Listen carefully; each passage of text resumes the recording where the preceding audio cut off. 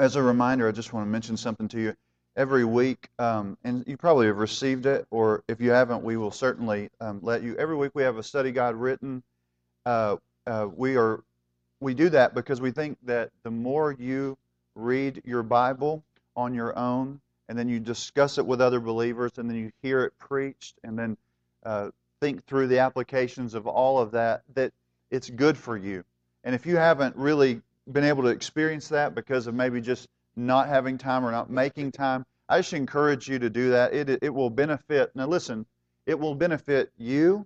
It'll benefit your family as you spend time in the Word, as you think upon the promises of God, the truth of God. It will benefit the church family as you sit down and you discuss with one another the truth of Scripture. It will benefit your ability to communicate the gospel to other people. It will benefit the world. I mean, all of those things happen when you make time to spend time in the Word, to come discuss with believers, to hear it preached, to seek to apply it to your life. All of that is helpful in that process. So I encourage you, make time to do that, because I think one of the things is you're going to remember, they say, about 10% of what I say, unless the Spirit of God just moves and helps you just completely retain it, and you can like repeat it afterwards. You're not going to remember as much, but if you'll follow the process we give you, you're going to get a lot more, and God will use that, I think, in a powerful way. So anyway, we're going to start an overview of Genesis this morning. If you would bow with me, we'll begin. Father, we just thank you for your word. We thank you that you have given us your truth and that we can understand by your Spirit these things that are ancient but that are true today. Lord, we know there's so much application that we can draw from your word. And I just pray this morning that you would help us see so that we don't just gain knowledge, but that we would be transformed. And we just pray that in Christ's name. Amen. So as we start Genesis this morning and do an overview, we're going to kind of chart a course for you, looking at kind of the big picture of what's taking place in Genesis this morning. For some people, it's going to be a review. For some of you, maybe this is the first time that you've maybe heard some of the stories but never thought about how they fit together. All this is taking place. So I think it's just important to get that. If you're taking notes, you just kind of think about as we're going to move forward. And we're going to give you the overview, so it's going to move fast, and we're going to kind of travel through and see it. Now, Genesis is the book of beginnings. It kind of has the idea of origins. It's the origin of the world. It's the beginning of the world. It's the beginning of the human race. It's the beginning of sin. It's the beginning of this people that God has chosen to save and that He will use through their line to save the whole world. It's the beginning of all these things. The world came into existence. Genesis is answering all those questions. All the big questions you have in your life are answered in Genesis. Like, who is God?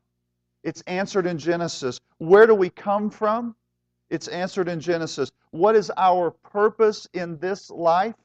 It's answered in Genesis. Why do we fail to live the life we were created to live?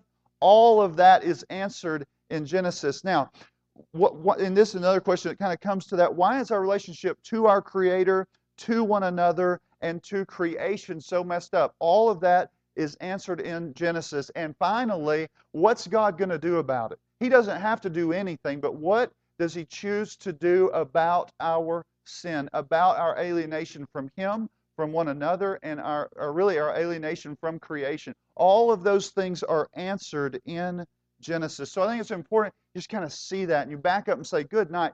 This answers things about your worldview, how you see and view everything. Now, there's a couple of things I want you to see just structurally, and this was in your study guide. There are 4 major events in Genesis 1 through 11. Creation, the fall, the flood, and the nations. Those 4 things we're going to kind of travel through and see those this morning. Creation, fall, flood, nations. And then Genesis 12 through 50, there are 4 key people. Abraham, Isaac, Jacob, and Joseph. And within Joseph's kind of deal, there's the 12 sons of Israel, we would say. But just see those 4. You see 4 there in the events, 4 major people, and you see that. Now, the last thing I'm going to kind of talk to you about this morning is the kingdom of God. Graham Goldsworthy says the kingdom of God is God's people and God's place under God's rule and blessing. You get that? It's God's kingdom of God is God's people in God's place under God's rule and blessing. And I think that's critical because we're going to try to see how it fits in to understand. In Genesis, We talked about this a lot this morning. You see the pattern of that kingdom. What did God intend? How did God structure the world? You see in Genesis 3 the brokenness of that kingdom. And you in the fall, and you see, okay, what happens to God's kingdom when man rebels? In Genesis 12, we see the promised kingdom. And the question is, how is God going to restore what's been broken? And we kind of see that begin to really, in Genesis 12, everything flows from that text in Genesis 12, 1 through 3. So all of that kind of helps you see and understand. Now, another thing is just to understand the big story, and then we'll kind of move into the text. The big story that's unfolding in Genesis is God is the creator of the universe. Man rebels against God's rule. God promises to restore man and bring restoration. And kind of the rest of Scripture is seeing that. He's extending grace to His people in spite of their sin. That's kind of the storyline of Scripture. That's the storyline of Genesis. Okay, so turn to Genesis chapter 1 and let's begin. We see kind of the pattern here. We see God's people, or Adam and Eve, at the very outset, as we're going to unpack that. God's place. They're going to be placed in the Garden of Eden under God's rule and blessing. Basically, we see God's Word in these perfect relationships in this early portion. So we're going to start and look at Genesis chapter 1, verse 1. We have to begin with God. It says, in the beginning, God created the heavens and the earth. What we know is before anything was, God was. What we know of Scripture overarchingly is that God is infinite. He's eternal. He's unchangeable. There is nothing. God has always been. He's always existed. And God reigns and rules over all things. And not only that, so He's outside of His creation. In the beginning, God exists, but He's outside of His creation. And then He creates the world. But He's also close to it. He's intimately tied to it. He is involved in His creation. We're going to see that as we move forward. Now, we looked at Revelation 4 a couple weeks ago. It says, worthy are you, our Lord and our God, to receive glory and honor and power, for you created all things, and by your will they existed and were created. And then later we'll see, and it's sustained by Him. There is this God in heaven who reigns over all things. He created and He sustains, and it's His. He owns it. Now, I just think that's important. Now, how does He create these things? Look at Genesis chapter 1. We see, and we looked again in our study guide, was Genesis 1:3. And God said, verse 6, and God said, verse 9, and God said, verse 11, and God said. God speaks and things happen. When God speaks, it's not just that it came into existence, but it is sustained by His Word. He spoke it into existence, and it continues to be sustained. It's important to see that. All that He's created reveals what to us? It shows His grandeur. It shows His authority. It shows His power. It shows His majesty. All of those things seen as we see the created order and what God did. Now, as we look at that, again, we're doing an overview, so as you move forward, the last day, we're going to see in Genesis 1:26 that God creates a unique creature, right? In verse 26, and I think it's important, again, we think about worldview a lot, but look at that. What does He tell us about us? It says in verse 26, then God says, let us make man in our image. What does that mean? I mean, that's a powerful statement. And after our own likeness, and look, and let them have dominion over all of these things. And so He's going to take and He's going to create everything, but then He's going to create man distinct from all other creatures created in the image of God. I remember one time I was meeting with a guy, it was a friend of mine, he was agnostic, and we were talking, and some like moral issues came up on abortion and different things like that. And he was a very, he really emphasized preserving the whole world, and he wanted to preserve everything in it. But yet when it came to abortion, he had no desire to preserve man. And I looked at him, I said, if this happened to some baby whale, you would throw a fit. But when you look at the ones created in the image of God, They're the crown of God's creation. They are unique and distinct from all other creatures. Man is greater in significance than the rest of creation. They are created in the image of God. They should be valued. There is something unbelievably marvelous about man created in the image of God. Now, I just want you to see just a couple of things. They're both structurally created in the image of God. One guy defined it that way, meaning that we are created in the image of God. We're able to have knowledge and understand and give that knowledge out and receive it. We can commune with God and with man in a very unique way. We are distinct. Another thing you see in that is that we are distinct. We are separate from all other creatures in a very unique way. And so that's kind of structurally we're different, but functionally, God didn't say to a horse, like, you go, be fruitful, multiply, fill the earth, and subdue it. He didn't say that, because man was given a very distinct role as God's image bearer to restrain and control and guide and direct and oversee all of His creation. We are the stewards of God. He has given us that role and that responsibility. Now listen, if you meet somebody that's lazy, they don't want to do anything with their life, they are rejecting what it means to be an image bearer. We are to be people who are active and useful and valuable, and we are to be giving something. God has created us for a purpose. It's extremely important to see that. Another thing that we think about in this way, whenever you look at your life and you say, look at what I've done, nobody creates anything out of nothing. God created the whole world out of nothing. He is really the only creator. We take what He's created and do something with it, but it's His. He owns it. Everything in this world. Sometimes when a man thinks he's some kind of self-made man, he's a fool. Because his mind and his ability and his longings and his passions and his desires are all given by God. We are creatures created by God. It's important to know that. When you see that, it changes everything. And we are to be innovative, and we're to be creative, and we're to oversee, and we're to be useful, and we're to be good stewards of all that God has given us. Whether that's children, or a job, or a home, it's God's. Your bank account is God's. In the end, you don't carry that with you. All that you've ever done, it's God's. He has allowed you to have it. He has given you gifts to use it, and it is God's. You answer to Him. He is the ruler of the universe. Now, He placed them in a garden. So it's just important to see we've got God's people that are now like stewarding a place, and God places them in a garden, and it's a wonderful place. Some of you, have you ever had problems at work? Ever? Anything ever break?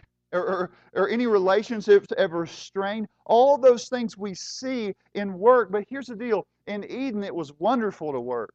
It would be fun to work there. Why? Because it's a place that God has made. It is good. It's very good. And when you would go out and work the ground, it would produce. It's a marvelous place to be. It was a place of complete blessing. It was a place that God had blessed. It was a place that God had made. Sometimes we get really tired as we work and we do this and do that, and things don't turn out like we expect. In Eden, it was a wonderful place, and all things happen as they should. Now, next thing we see, just look at Genesis 1:31.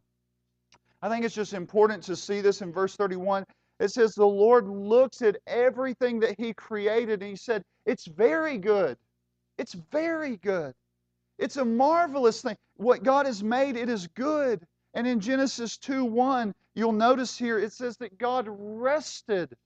God had completed. It's not that God was tired and He's like, good night, I'm going to the recliner.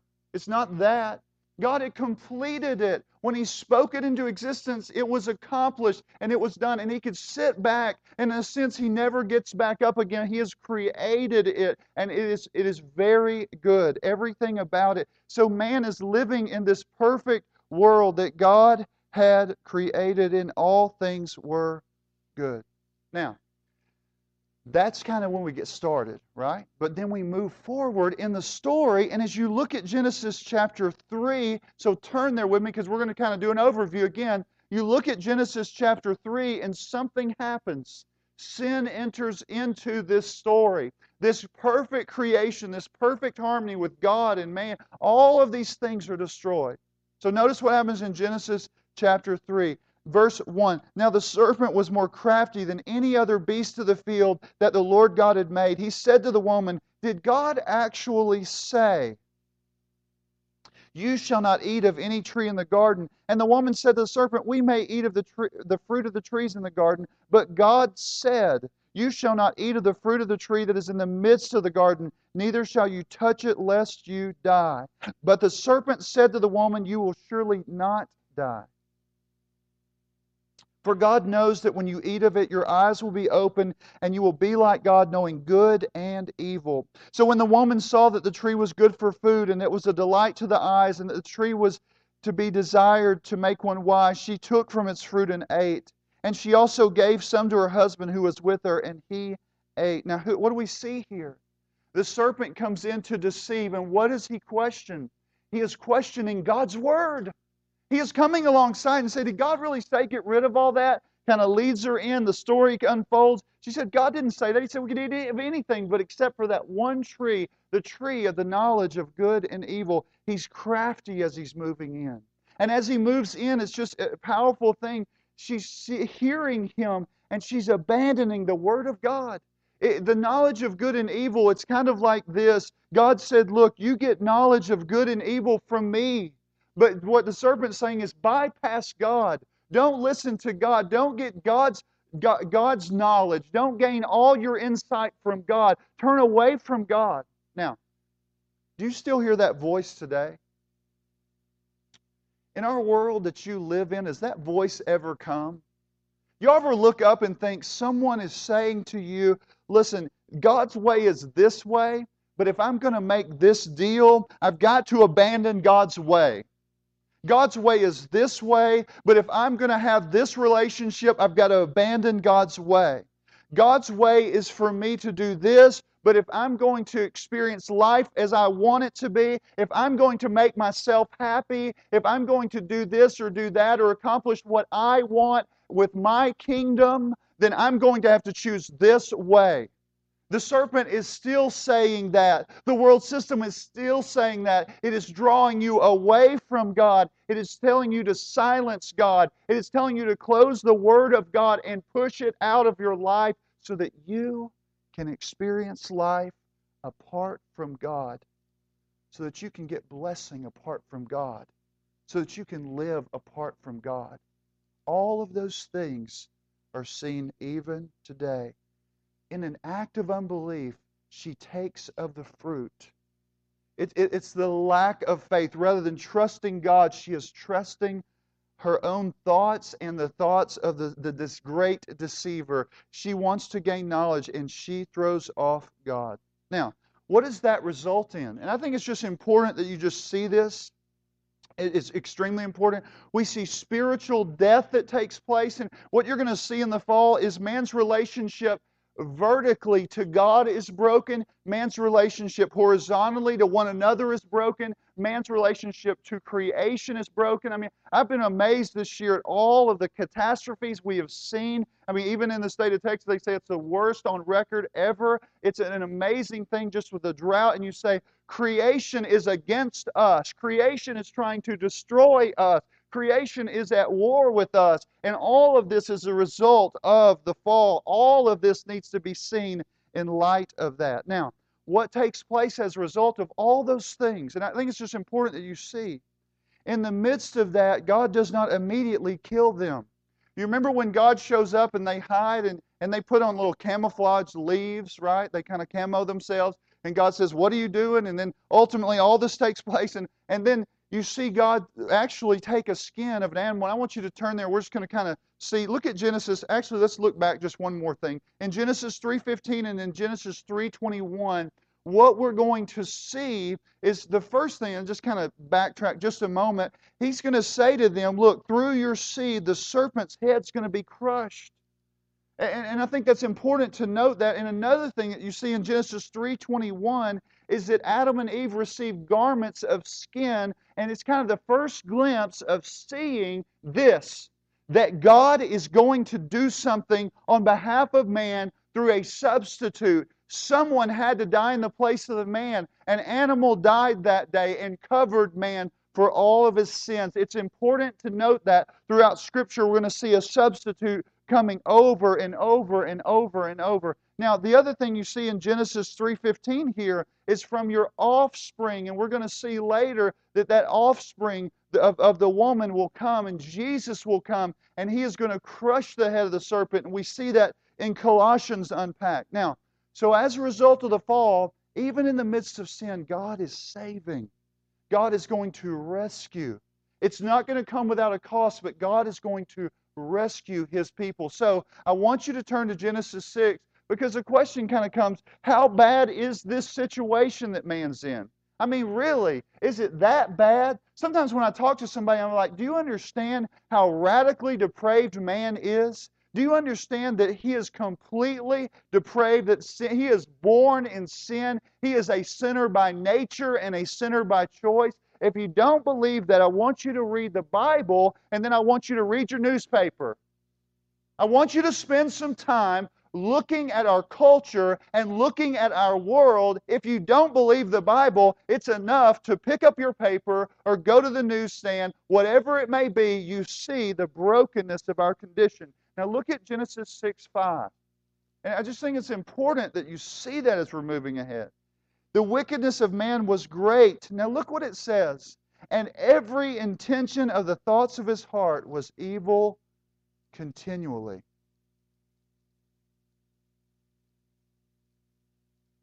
How bad is it? He's just a little broken.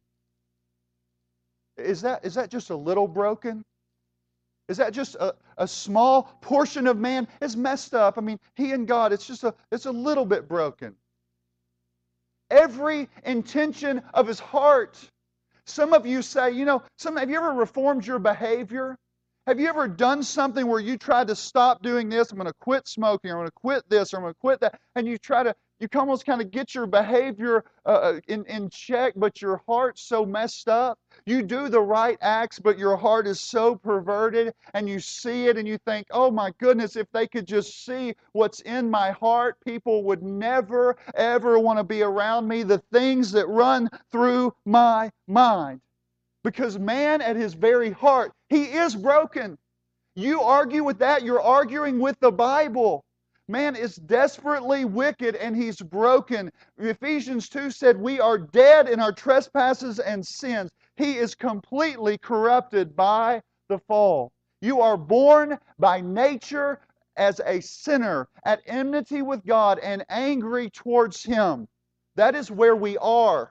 If you don't believe that, you do not believe the Bible. Man is broken. And what we see in this is that in the midst of that, man deserves judgment. And you think, man, I can't believe, would God just completely wipe out the human race? This judgment that we see in this portion of Scripture has nothing to compare to the greater judgment that's to come. It is a glimpse of the judgment of God in the future when He will destroy all things and make all things right. Now, God would be just in destroying you. Do you know that? If He is, it would be just for you to be condemned in hell for eternity. Just. Every one of you. By nature and by choice. It would be just. Even in your mother's womb, it would be just. So as you move forward, in Genesis chapter 6, as we're looking at that, verse 8, and again we see, now I want you to see this in light of what's taking place in Scripture. It says, but Noah, somebody read it this morning, found favor or found grace in the eyes of the Lord. It's not that Noah wasn't corrupted by the fall. It's that God was gracious to Noah. Now, what's going to happen later? We're not looking at all those verses, but in verse 9 following, we're going to see Noah walk with the Lord. But why does Noah walk with the Lord? How would he even know who the Lord was? in a broken, fallen world. It's because he found favor in the eyes of the Lord. It's because God worked on his behalf. It's because God would reveal himself to him. Noah wasn't this morally perfect person. He wasn't without sin. He did not have a corrupt nature, but God graciously moved on behalf of Noah, and he found favor in the eyes of the Lord. And God said, in the coming storm, I'm going to build an ark, Noah, through your work, and we are going to shelter you from the coming judgment. You will be saved from the coming wrath of the storm. God is gracious to him in that, and he moves forward in that, and he rescues him. All men everywhere are condemned before God, and yet God comes and he graciously does this. And Noah responds as he walks by faith, step by step. For 100 years he builds an ark. He is known as one who walks with the Lord. He is upright and just in his day. So we see sin and judgment and grace to his people. Now I just want you to see one more thing. Genesis 10, we speak of the nations. And in 10:1 and 10:32, you see Noah has some kids. By the way, if you want to know that Noah's not perfect, all you have to do is read the rest of the story. Noah gets drunk, right? And his sons are as corrupt as he is. There's things that go on. We see that. We know he's not a perfect man, but his pattern is to walk with the Lord, and God has graciously saved him. But here's what happens. Noah's descendants are so messed up that ultimately his son, the son really that's going to be tied to the history of the Scripture, they end up going to a place and they say, guess what? We're going to build a tower, and we're going to build it up to the heavens, and we're going to make a name that's great for ourselves. We're going to build our own kingdom. We're going to be like God. We're going to throw off God, and we can be gods. And God scatters them. We see judgment again.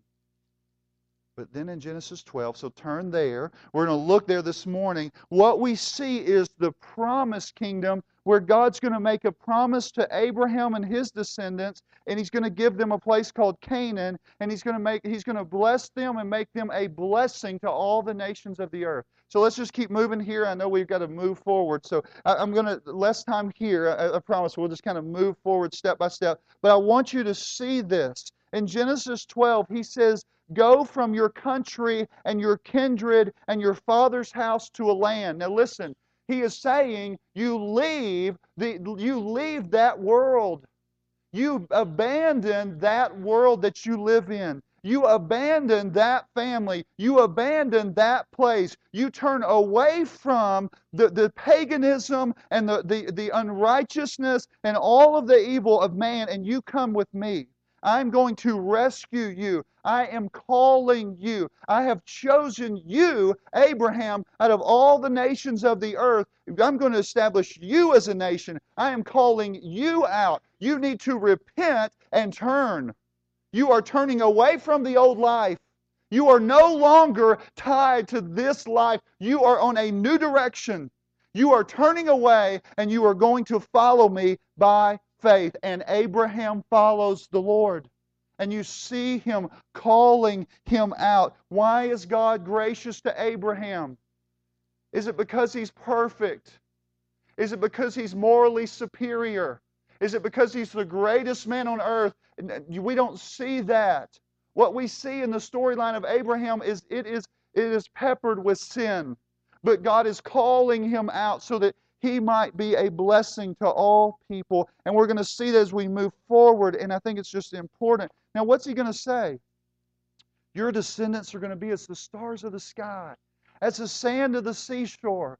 We're going to take you to a place flowing with milk and honey. I'm going to bless you. I'm going to bless you, and I'm going to use your family to be a blessing to all the nations of the earth. I'm going to do this for you. I have chosen to do this for you. I'm making a promise to you. When you see God make the covenant with Abraham, guess what? When He does that, it's a unilateral covenant, meaning God's going to hold it true. Abraham's not strong enough. God will do it, and nothing will stop God. So we see over and over sin, judgment, and God be gracious. But listen to this. As you move forward in this text, we come to Isaac, and in Genesis 26, we're not going to read all of that this morning, but in Genesis chapter 26, you know what he says in verse 2 through 4? That promise I made to your father is a promise I'm making to you. I am promising you that I'm going to do what I said. Because when God makes a promise, He does not fail to fulfill it. He's moving forward and He's saying, Isaac, you're the son. You're the son of the promise. I'm going to make your name great, and all the nations of the earth will be blessed through you. And you look at Isaac's family and all the different things that go on with his sons and all this brokenness in this whole relationship. And you come to his son Jacob, and you can turn there, just want you to see it. And what we see in that text is just important. In Genesis 35, verse 9 through 14, Jacob's past is filled with things that make you can't believe it. You think, is this really God's people? I mean, why would God mess with Jacob of all the people? I would want to cash it in with him and start over again. Because Jacob's life is, some people call it the school of faith, because it's just this over and over evidences of his deceitfulness, and he's a deceiver. He deceives his brother, he deceives his father, he deceives his father-in-law. He just lives one life after another of deceiving people. And yet, in all of Jacob's rebellion, one time God comes to Jacob and He forever saves him. He forever rescues him. He grabs hold of him and He holds on to Jacob and crushes him. From that point on, Jacob leaves with a limp because he had met with God. And God had said, you are mine and you will be mine. And I'm going to bless you. And then all the nations of the earth will be blessed through you. All the way through Genesis, the faithfulness of God in spite of the sinfulness of man. That's what we see. And so we see this to unpack. And now here's the thing. Jacob has some sons. And those sons, I mean, the first time I studied this, I thought, good. These cats are as wild as he is. They take one of their own brothers and decide, we don't like him anymore. Let's sell him into slavery. They're going to kill him. But instead, let's just sell him into slavery. And they sell him into slavery for the price of like 30 pieces of silver, and they sell him so that he'll go to Egypt and somebody else can kill him. And so they do this, but there's a number of things. When you read about them, you think, good night. I mean, what's going on in all of this story? But I want you to turn to Genesis 47. And I want you to see what Jacob says at the end of his life. I just want you to see what's taking place. In Genesis 47, verse 8, and Pharaoh, now this is when Jacob and his family end up going to Egypt. They go there because of Joseph's rise to power. When he went there as a slave, he turns into one who's second to the king. But Genesis 47, he says, and Pharaoh said to Jacob, how many are the days of the year of your life? And Jacob said to Pharaoh, the days of the years of my sojourning are 130. Few and evil have been the days of the years of my life. And they have not attained to the days of the years of the life of my fathers and the days of their sojourning. I think we see here the evil in his life. He's looking back over his life. Look at Genesis 48, verse 15. And when he's blessing his son Joseph, really the sons of Joseph, you notice what he says. The God before whom my fathers walked. The fathers, Abraham and Isaac, walked. The God who has been my shepherd all my life long to this day. All along the way, God has been pursuing Jacob with goodness and mercy in spite of his sin.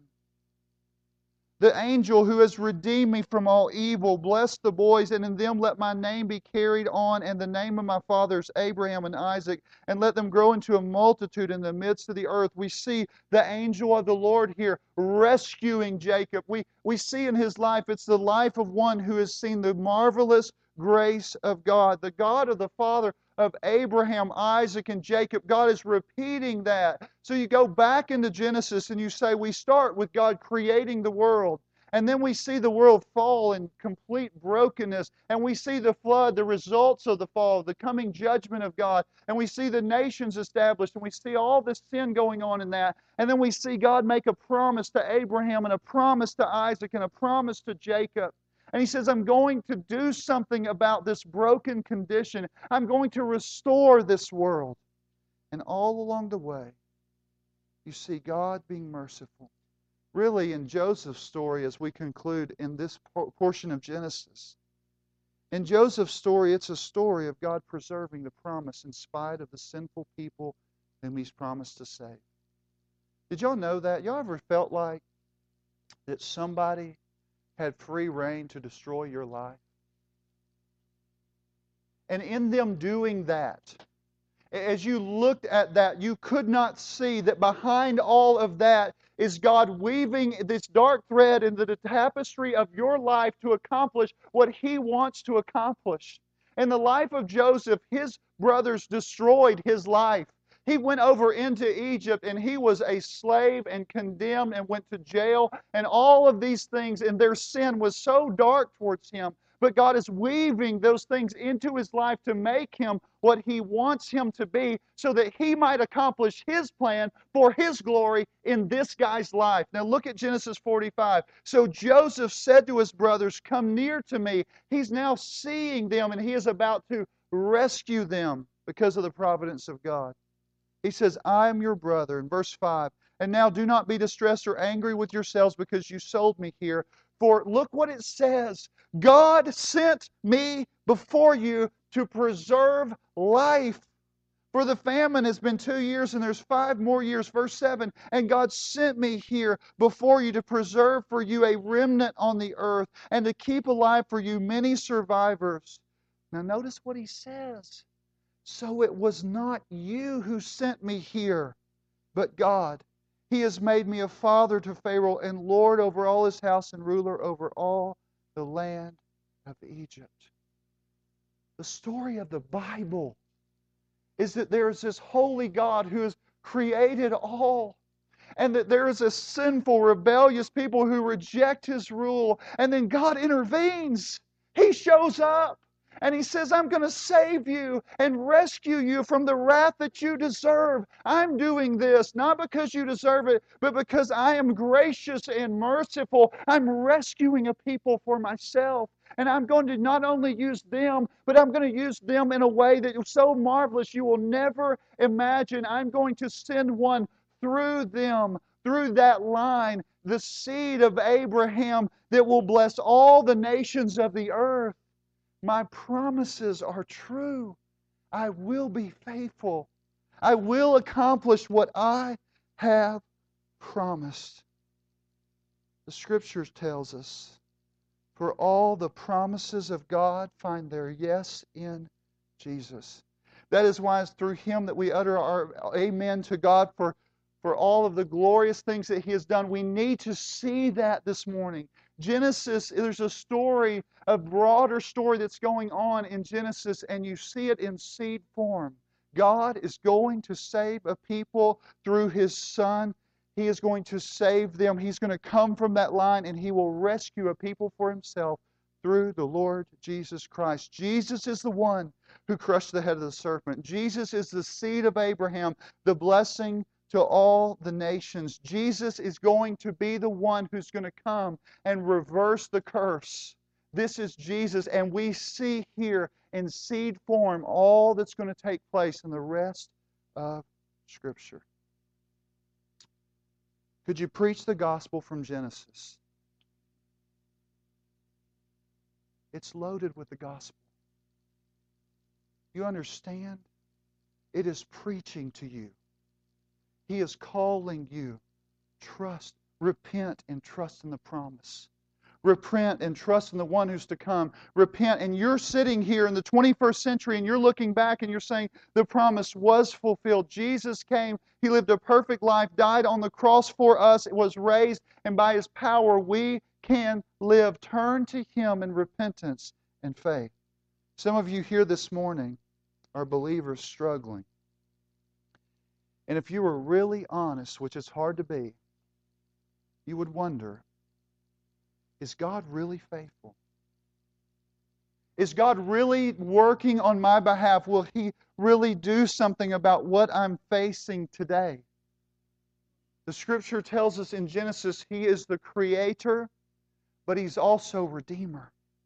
He is the one who created us and made us and did all these things, but He's also our Savior. And I would just say this morning, whatever is at war against you, all this battle, whether it's with a person, whether you seem to fear God, whether you are worried about creation destroying your crops, whatever those things may be, there is a God who reigns over all things, and we know this, that nothing can separate us from His love. Romans 8 says, "For I am sure that neither death, nor life, nor angels, nor principalities, nor things present, nor things to come, nor height, nor depth, nor any other created thing can separate us from the love of God in Christ Jesus." Because when God makes a promise, He keeps it. And He's promised that He will save a people for Himself, and He will do it. And Genesis reveals that to us, and hopefully this morning, as you think upon it, and whatever you're doing right now, that you would see with the eyes of faith that there is this great God who is both Creator and Redeemer, and we can trust Him. So I'm just going to pray for you as we conclude today. I'm just going to ask that God would do something on your behalf to allow you to see more clearly the glorious gospel being unfolded to us in Genesis. Father, we just thank You. We thank You that You have created us. We thank You, Lord, that whenever in Adam, we rebelled, that You were merciful to save us. Lord, I just pray as we start and embark on the study of Genesis that we would see that over and over and over again, that in spite of our sin, in spite of us being undeserving, that You are a redeeming and saving God, that You extend mercy to Your people, that You call people from every tribe, tongue, and nation to rescue them, to save them. And we just praise You for that. We're so thankful for that. I just pray as we come to the Lord's Supper today that we would see again the marvelous Redeemer Christ who gave His life for us. And it's in His name we pray. Amen.